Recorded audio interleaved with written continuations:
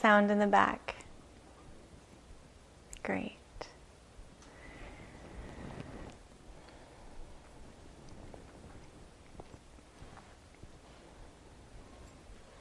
It's so nice to see your faces. It's like looking out at a different hall.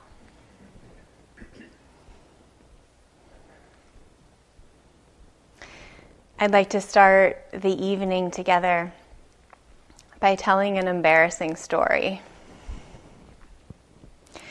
But it's not about me. It's about my beloved life partner, who's sitting just in the back row.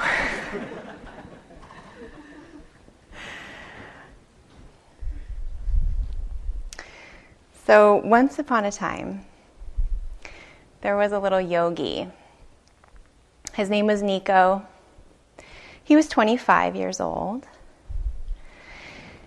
He was young, inspired, and just beginning his first 3-month retreat in the Zen tradition, the beautiful Zen mountain monastery in Colorado. And at 25, he'd already been meditating for 8 years. He was very committed, sat long retreat, and he was on fire for awakening. So enter Tangaryo. And those of you who are familiar with the Zen tradition will know that for generations in Japan, 3-month retreat begins with a period of Tangaryo for those who are new.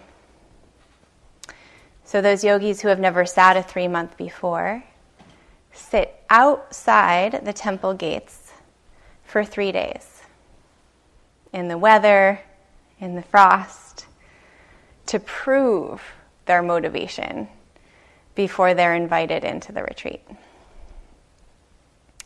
And in Colorado, it was a little gentler. They sat inside. But Tangaryo was still 3 days of very intense sitting. So 3 a.m, wake up, sit until breakfast. They had breakfast in the Zendo meditation posture.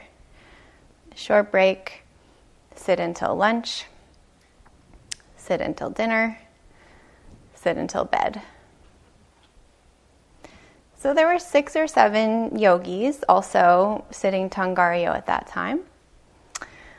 And our friend Nico was young, cis hetero male, maybe a little macho, and really intense. He names it a flaming hot urgency for enlightenment right then. So he jumped out of bed at 3. They started the morning sit. It's a beautiful zendo, just so thick with meditation and, the dark night sky, these 6 or 7 yogis sitting together. And he could feel the samadhi start to gather in the hall. So he's settling. And in Zen, stillness is very important. Big value in Zen, not to move at all.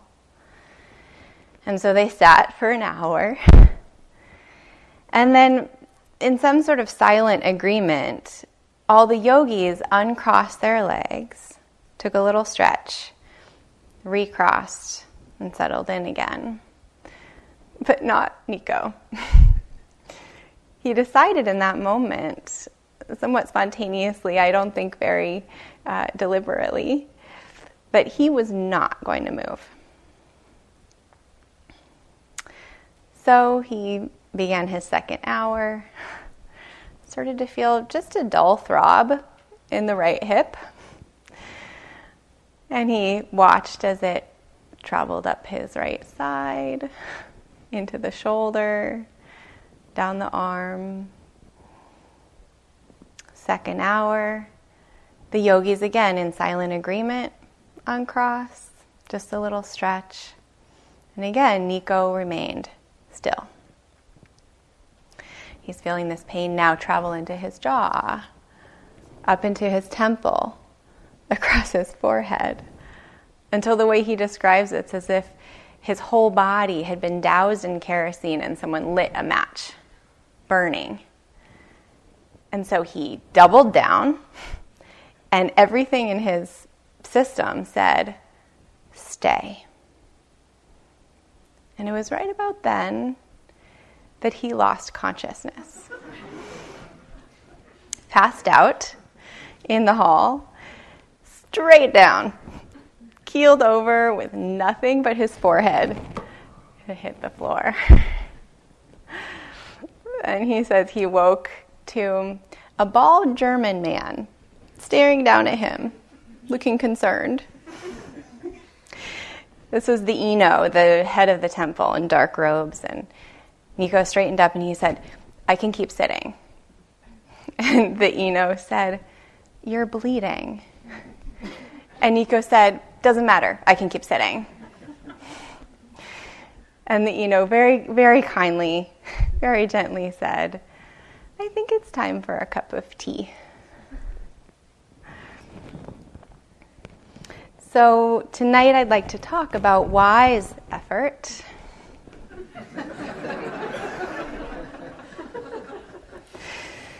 Or balancing your energy on the path.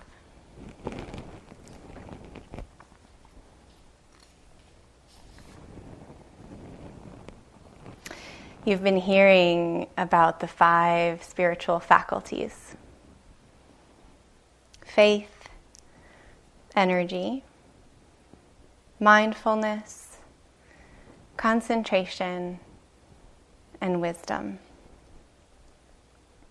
These can be seen as our best friends, our allies on the journey of understanding. And they're most powerful when they're balanced. Faith needs to be balanced with wisdom so that it's not blind or shrill. And wisdom needs faith so that it's not shallow or even sometimes hypocritical. Energy and effort brings lucidity and clarity, but it needs concentration and calm. Otherwise, it's just restlessness and agitation. And concentration, or samadhi, calm, needs energy. Otherwise, we just fall asleep. And mindfulness is the factor that balances them all. And so we always love mindfulness. We need it all the time. It's always beneficial. Our beloved teacher, the Burmese monk Sayadaw U Tejaniya, says that when all of these faculties come into balance, then we're really meditating. That's meditation. So these are wonderful faculties to befriend, to know for yourself. Sharon Salzberg has this to say. She says, it's a great turning point in our spiritual lives when we go from intellectual appreciation of a path to the heartfelt confidence that says, yes, it's possible to awaken. I can too. A tremendous joy accompanies this confidence. When we place our hearts upon the practice, the teachings come alive. This is the turning point from faith to energy. So virya in Pali can be translated as energy, effort, diligence, enthusiasm, an attitude of gladly engaging in wholesome activities. Virya, I love this word. For those of us who practice yoga, Virabhadrasana, warrior pose. And imagery is always very important to me in my practice. So the image of virya for me is from Wonder Woman. if you've seen the movie, maybe you'll remember the first scenes, very powerful scenes of these strong women on horses in battle. Remember this? By the ocean, there's cliffs. That is Virya. It can be Wonder Woman on your cushion.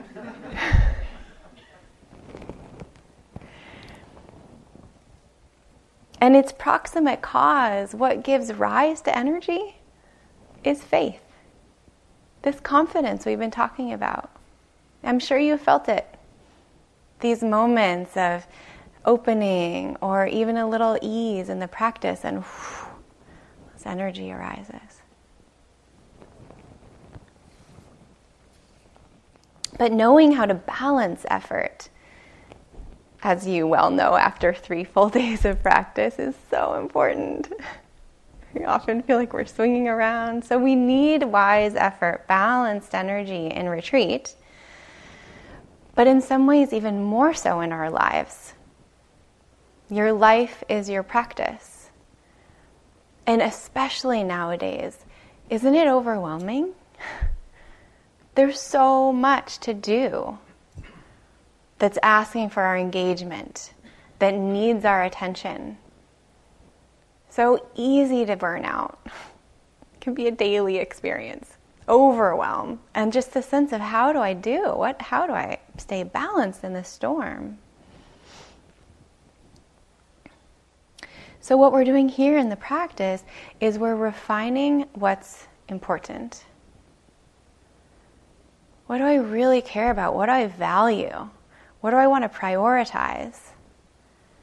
And this clarity then does help us know there's never going to be an end to things. There's always going to be more to do. And yet when we can move from our center with that kind of integrity, we have the energy to know exactly how to titrate, how to calibrate what's important. And we move from that knowing. So our beloved Vietnamese Zen master, Thich Nhat Hanh, he tells this well-known story of the refugee boats. I was telling this in a group one today. It's crowded refugee boats coming from Vietnam, and they encountered pirates and storms out on the ocean. And if everyone was reactive and overwhelmed in the boat, it was pretty dangerous, right? Everyone panicked. It had this sense of that all would be lost. And yet if just one person stayed centered, calm, balanced, then that was potentially enough. Showed the way for everyone to survive. So this is what he says. He says, every day we do things. We are things. All of this has to do with peace. If we're aware of our lifestyle, of what really matters, we'll know how to make peace right in the moment that we're alive. So wise effort is about presence. It's about clarity, knowing ourselves intimately, and knowing that this taking care of ourselves is really taking care of everybody. It points to our interdependence. We're all in the same boat. So again, Thich Nhat Hanh, I am a continuation, like the rain is a continuation of a cloud. So we can really trust that all this hard work that we're doing here that feels so subtle and so internal, that it has ripples. This is our service. We do bring it out into the world with us.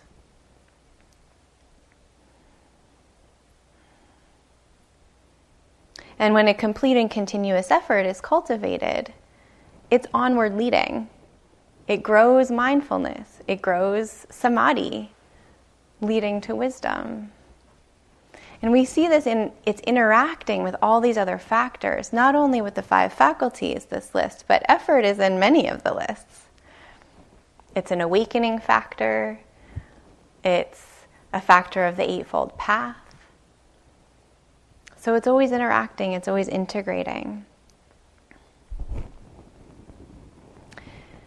Ajahn Sucitto names energy as intelligence in the system.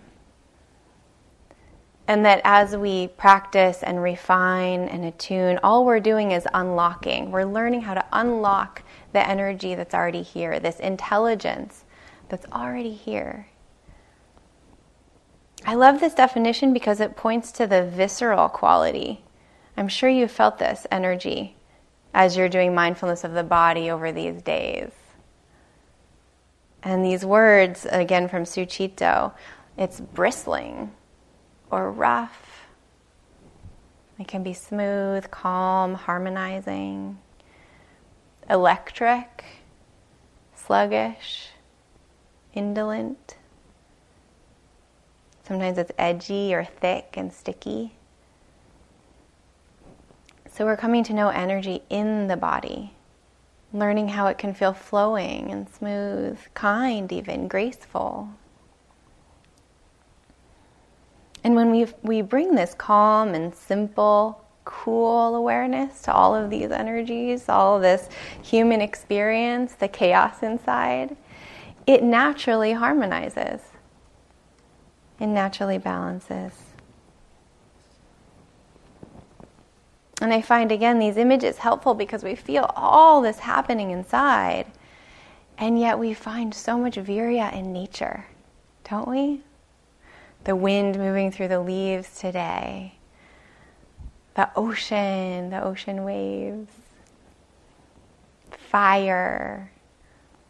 I had the great good fortune to teach in Iceland a few years back, and whoa, power in nature. The ocean and the rocks and the wind. And so we're finding intelligence in the system, but knowing its nature, and it's all around us too. In some ways, the whole frame of practice is just listening to that intelligence. When we listen, we learn to respond skillfully. T.S. Eliot says, "It's music heard so deeply that it's not heard at all. But you are the music while the music lasts."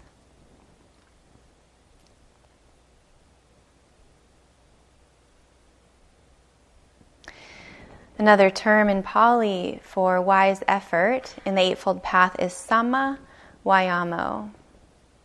Vayamo being effort, and samma often translated as wise or right effort. But another translation that I really like is complete. Completion, complete effort. That points to the integrated quality of it, that it's complete when it has all its other factors, when there's a wise view here of all the ways we're interdependent, nature, energy, inside, outside, we're in the dance. We might try to find this perfect, static, balance, right? We hear so much about balance. I just got to get the balance right. But it's changing. It's always influenced by all the other conditions. And so completion might not feel the same all the time, moment to moment.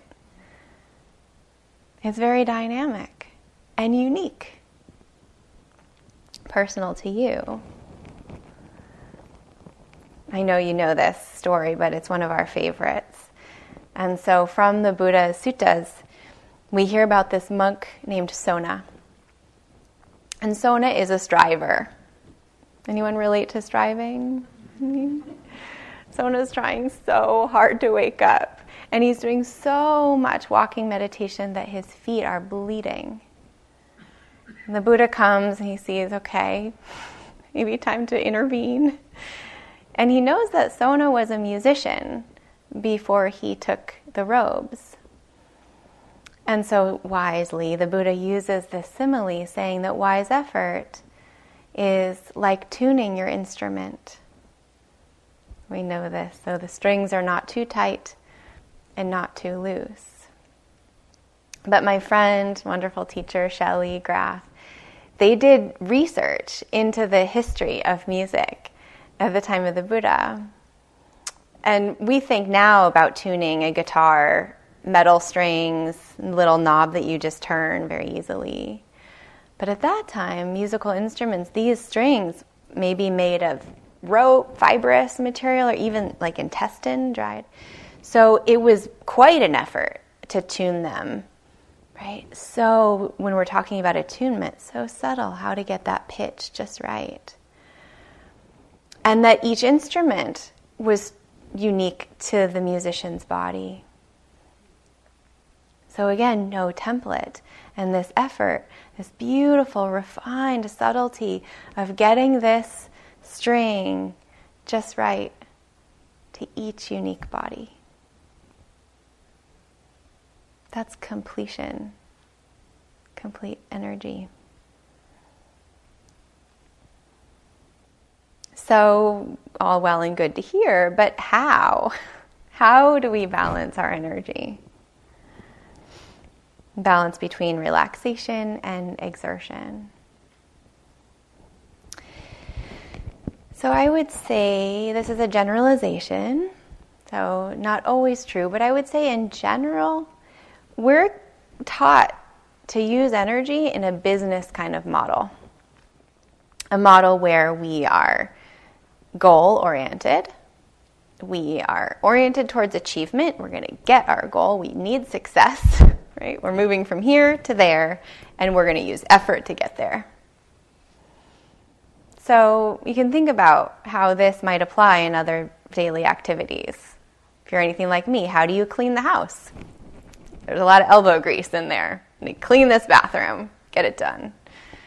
Even reading the news, got to get through it, right? Going through my email, so striving, this sort of even subtle pushing to get through the to-do list, to get through the day.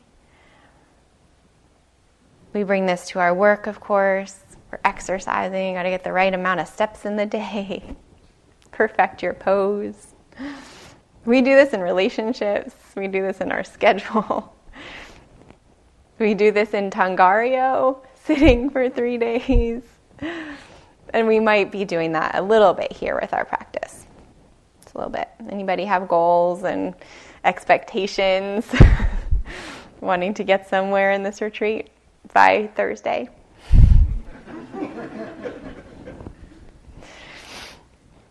And so we're really trained to push and push and push. It's like this toppling forward.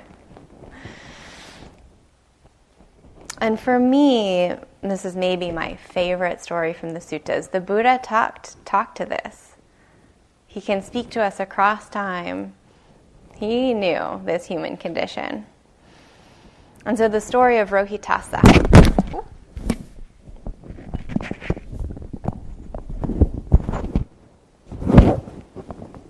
Sorry. Okay. Rohitasa.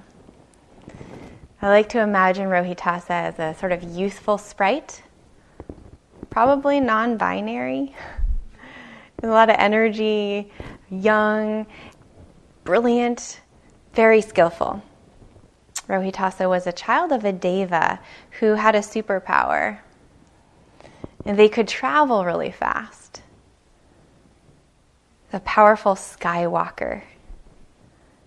Their speed was as fast as that of a strong archer. Well-trained, practiced hand, they shot like an arrow across the land. Their stride stretched as far as the east sea is from the west. And endowed with such speed, such stride, there came the desire in Rohitasa. I will go traveling to the end of the world. And so they spent 100 years traveling, circling the globe, but never reaching the end of the world. And so I think Rohitasa was probably a little tired. I often feel this way, a little out of breath, coming to the Buddha. I have tried encircling the globe, even with my superpower. And is it possible through traveling to reach the end of the world? And the Buddha looks, I think with some compassion, on their child, Rohitasa, and says, no. I say, Rohitasa, it's not possible through traveling to reach the end of the world, to reach the end of suffering. The world, Rohitasa, the beginning of the world, the end of the world, the cause of the world, is in this fathom-long body, with its sensations, perceptions, cognition. The whole world, its beginning and its end, the end of suffering, is right here.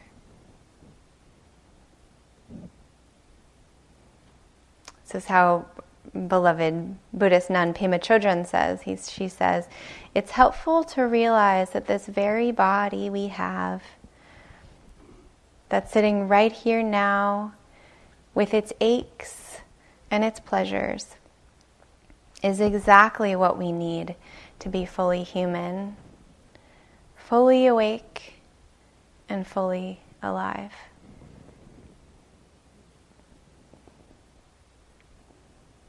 It's such good medicine, isn't it, for those of us who are so eager to topple forward and look outside ourselves and think we need more and something better and a better sit and just better posture. Just take care of all my pain so that then I can practice. It's right here. What if we didn't have to try so hard? What if we have enough? We are enough.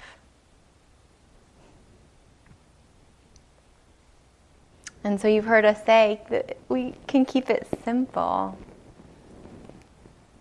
Again, Sayadaw U Tejaniya. Right now, are you aware of your posture? Are you aware of your hands? Can you feel your feet? And notice how little energy this takes. It's all the energy you need to remain aware. That's it. It's already happening. And we need to do this all day long. So instead of a push and a strive, it's the long view. How do we sustain so that it becomes continuous? And I loved Matthew's story. Matthew's an only child. I am too. And so this game of keeping the balloon in the air, just getting under it, tap, tap, tap. That's wise effort. So light. So light. So my equivalent when I was a kid is that I like to hula hoop. And so sometimes I would hula hoop, but sometimes I would actually live down a flat street and I would roll the hula hoop over the road. I had a kind of a baton that I would use. And this is, I think, actually an apt parallel to wise effort. It would take some energy to get the hula hoop rolling down the road. Sometimes we have to. But once it's going, once there's momentum, tap, tap. You know, you have to keep balance. There's a wobble sometimes. But it's lighter than we think. You know, if you push too hard, it's going to go out of control. Anybody felt that? Yeah, so gentle, sustained. It's a kind of conserving your energy, knowing you're in it for the long haul. A relaxed continuity. So I had the great good fortune of living in Hawaii for a year. I found so much Dharma in Hawaii, in the language, the land, the culture. It's a lot of Dharma. And one of my favorite terms is, that's not my kuleana. So kuleana has lots of meanings. My understanding of it, though, is responsibility. And this sense of responsibility, stewardship, integrity, very important in Hawaiian culture. But it also takes skill to know, okay, what's my plot of land? What's my responsibility? And what's not? I think often we're We're stepping outside that boundary. Is this thinking really necessary? Taking on more than we need to, and that creates a lot of anxiety and restlessness. Do I need to worry about what's going to happen next week when I go home? Do I need to sit here and ruminate about my grown children? So it's an art, it's a discernment. Sometimes just asking, is it necessary? Is this really within my plot of land to care for? Is this even under my control? And discerning, some really is. And that plot of land, yes, you want to take responsibility for that. That's your kuleana. But we're coming to know, what's that boundary? And often it's a kind of surrender. We give all of this back to nature, that which is ungovernable. I've heard so many moving stories with you in the groups. And we know so well, don't we? This practice is so humbling. And we sit moment by moment, often with bodily pain. There's so much in this room. There's grief and loss and anger and fear. And so we need our faith, we need our confidence to keep our heart steady through all these edges. And through this, we find the continuous kind of energy, this kind of uprightness, responsibility. Okay, I know how to work with this kind of pain, moment to moment. I'm showing up. And each moment that we do that with a kind of dignity and confidence, we grow this sense like, oh, this practice works. I was just with my pain. Right? And you're doing it. You're here, day 3. So we learn it's not about pushing away the difficulties, but working with them skillfully and knowing, oh, I can allow them. We're learning to surrender to our limitations, listening, a receptive ear.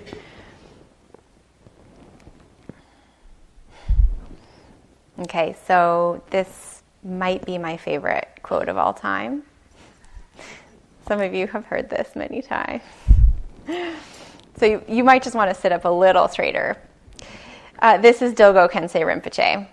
He's a wonderful Dzogchen master of the last century, and this is his instructions for us. The everyday practice is simply to develop a complete acceptance and openness to all situations and emotions, and to all people, experiencing everything totally without mental reservations and blockages, so that one never withdraws or centralizes into oneself. This produces a tremendous energy, which is usually locked up in the process of mental evasion and a general running away from life experiences. So obviously this practice isn't for the faint of heart, experiencing everything completely, acceptance and openness to everything. But that's, every time I hear this, I'm a little inspired, There's this sense of, oh, maybe that's possible. And that we do have these reserves of energy that do get kind of locked up and bound up in all of our resistances and all of our pushing away and our contraction. And that slowly, it takes a lot of patience, of course, and so much compassion. We're just surrendering, opening, resting, just a little more. So humbling. And yet, there's payback. I'm sure you felt this. When you can, open a little more, surrender, get humble, soften. There's a sense of, maybe renewed energy. Maybe a sense of, okay, another walking period. I think I can do this one. momentum grows.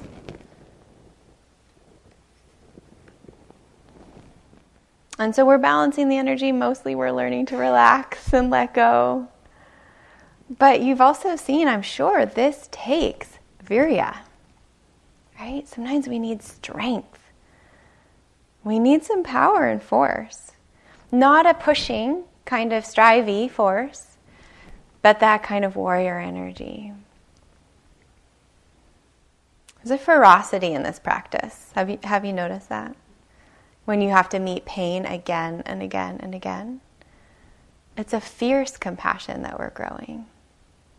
Capacity that we're growing. A poem. This is Longing by Julie Cadwallader-Staub. Consider the black-poll warbler. She tips the scales at 1 ounce before she migrates, taking off from the sea coast to our east, flying higher and higher, ascending 2 or 3 miles during her 80 hours of flight, until she lands in Tobago, north of Venezuela, 3 days older and weighing half as much. She flies over open ocean almost the whole way. Oh, she's not so different from us. The arc of our lives is a mystery too. We do not understand. We cannot see what guides us on our way. That longing that pulls us toward light. Not knowing, we fly onward, hearing the dull roar of the waves below. I think this little black-poll warbler, who's 1 ounce, she has some virya in her. Just the intelligence in the system. That's our birthright. And we have too. The breath, the uprightness of your spine, the beating of the heart. It's all here. But sometimes we might feel that need of, okay, I need a little force, I need a little power here, and how do I access it? There's all kinds of ways you can contemplate your trust and confidence in the path. You can think about your ethics, your wholesomeness, your goodness. It's also buoying, brings energy. The goodness of what we're all doing here collectively, relying on each other, that brings energy, feeling all the energy around us. But one of my favorites is to contemplate impermanence. And I've heard this, so many of you here coming to group and saying, I'm so grateful to be here. When we contemplate how rare and precious this opportunity is, we've learned with COVID, it's not always here. And the sense of spiritual urgency, look, all the effort it took to get here. All the people who are supporting us to be here. And knowing these days are passing. We don't know when we're going to be able to come back here. So impermanence, for me it's so tenderizing. And also some fear. Really deep contemplation of impermanence and death. Some of you are very intimate with death. We don't know. We really don't know.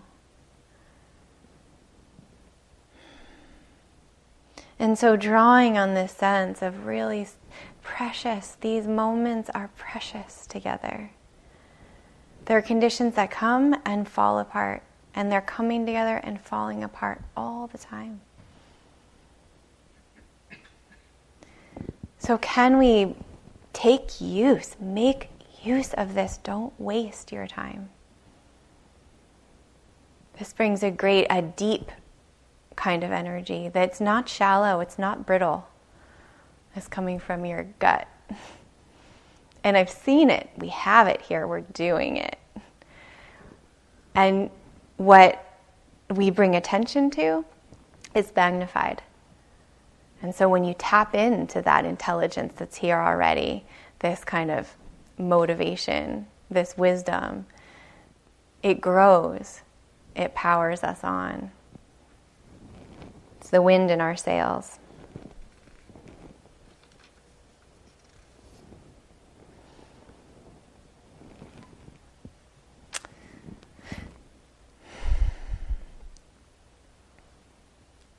And so as we continue together on this path, surrendering, humbly, attuning, listening deeply, and finding the balance of energy in any given moment with a lot of care, a lot of integrity, this view that knows we're not alone, we're doing this together. We can really trust that this leads us onward. And often less is more, that it's already happening, that it's just setting that wheel rolling, and then knowing, tap, tap, it's going on its own. Often a question I like to ask is, both in retreat and also in daily life, is what I'm doing now, is it leading towards liberation? Is the way I'm sitting, the way I'm practicing, is this leading to my freedom? Is my determination to stay perfectly still in alignment with my freedom and my liberation? Or is it keeping me bound? Is it keeping me bound in my story, in my habit, in my push? And is there maybe another way? Is there maybe some quiet music playing in the background already? And can I follow that rather than... Yeah. So we're watering the seeds that are already here. We already are enough. We have what we need, all here in this fathom-long body. And knowing that as we tune our instrument, that this naturally grows mindfulness. And mindfulness is that, the little spice that balances everything. And that we'll hear a lot more about mindfulness tomorrow. So thank you for your kind attention. And we can sit quietly, just letting the words drop away. And perhaps also tuning, listening. Even now in the hall, sensing this, I feel a kind of energy here. And knowing we're balancing together in the silence.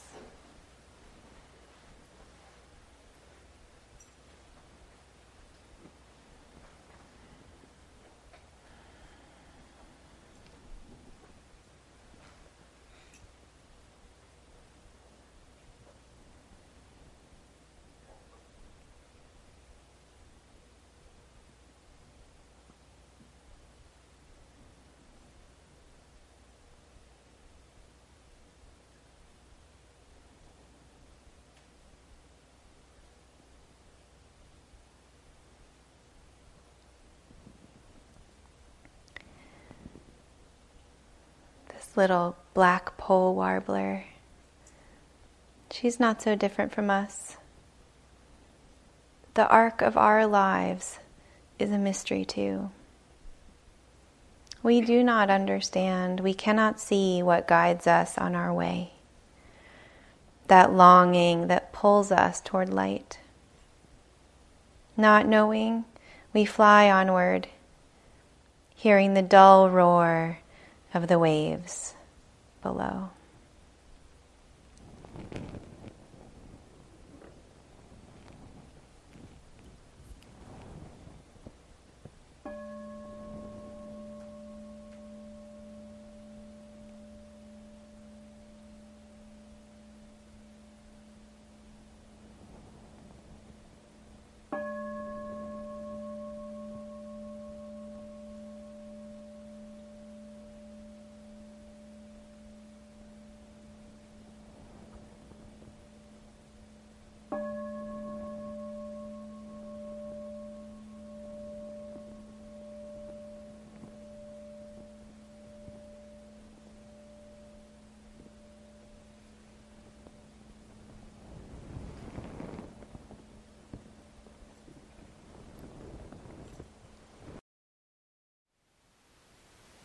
Thank you for listening.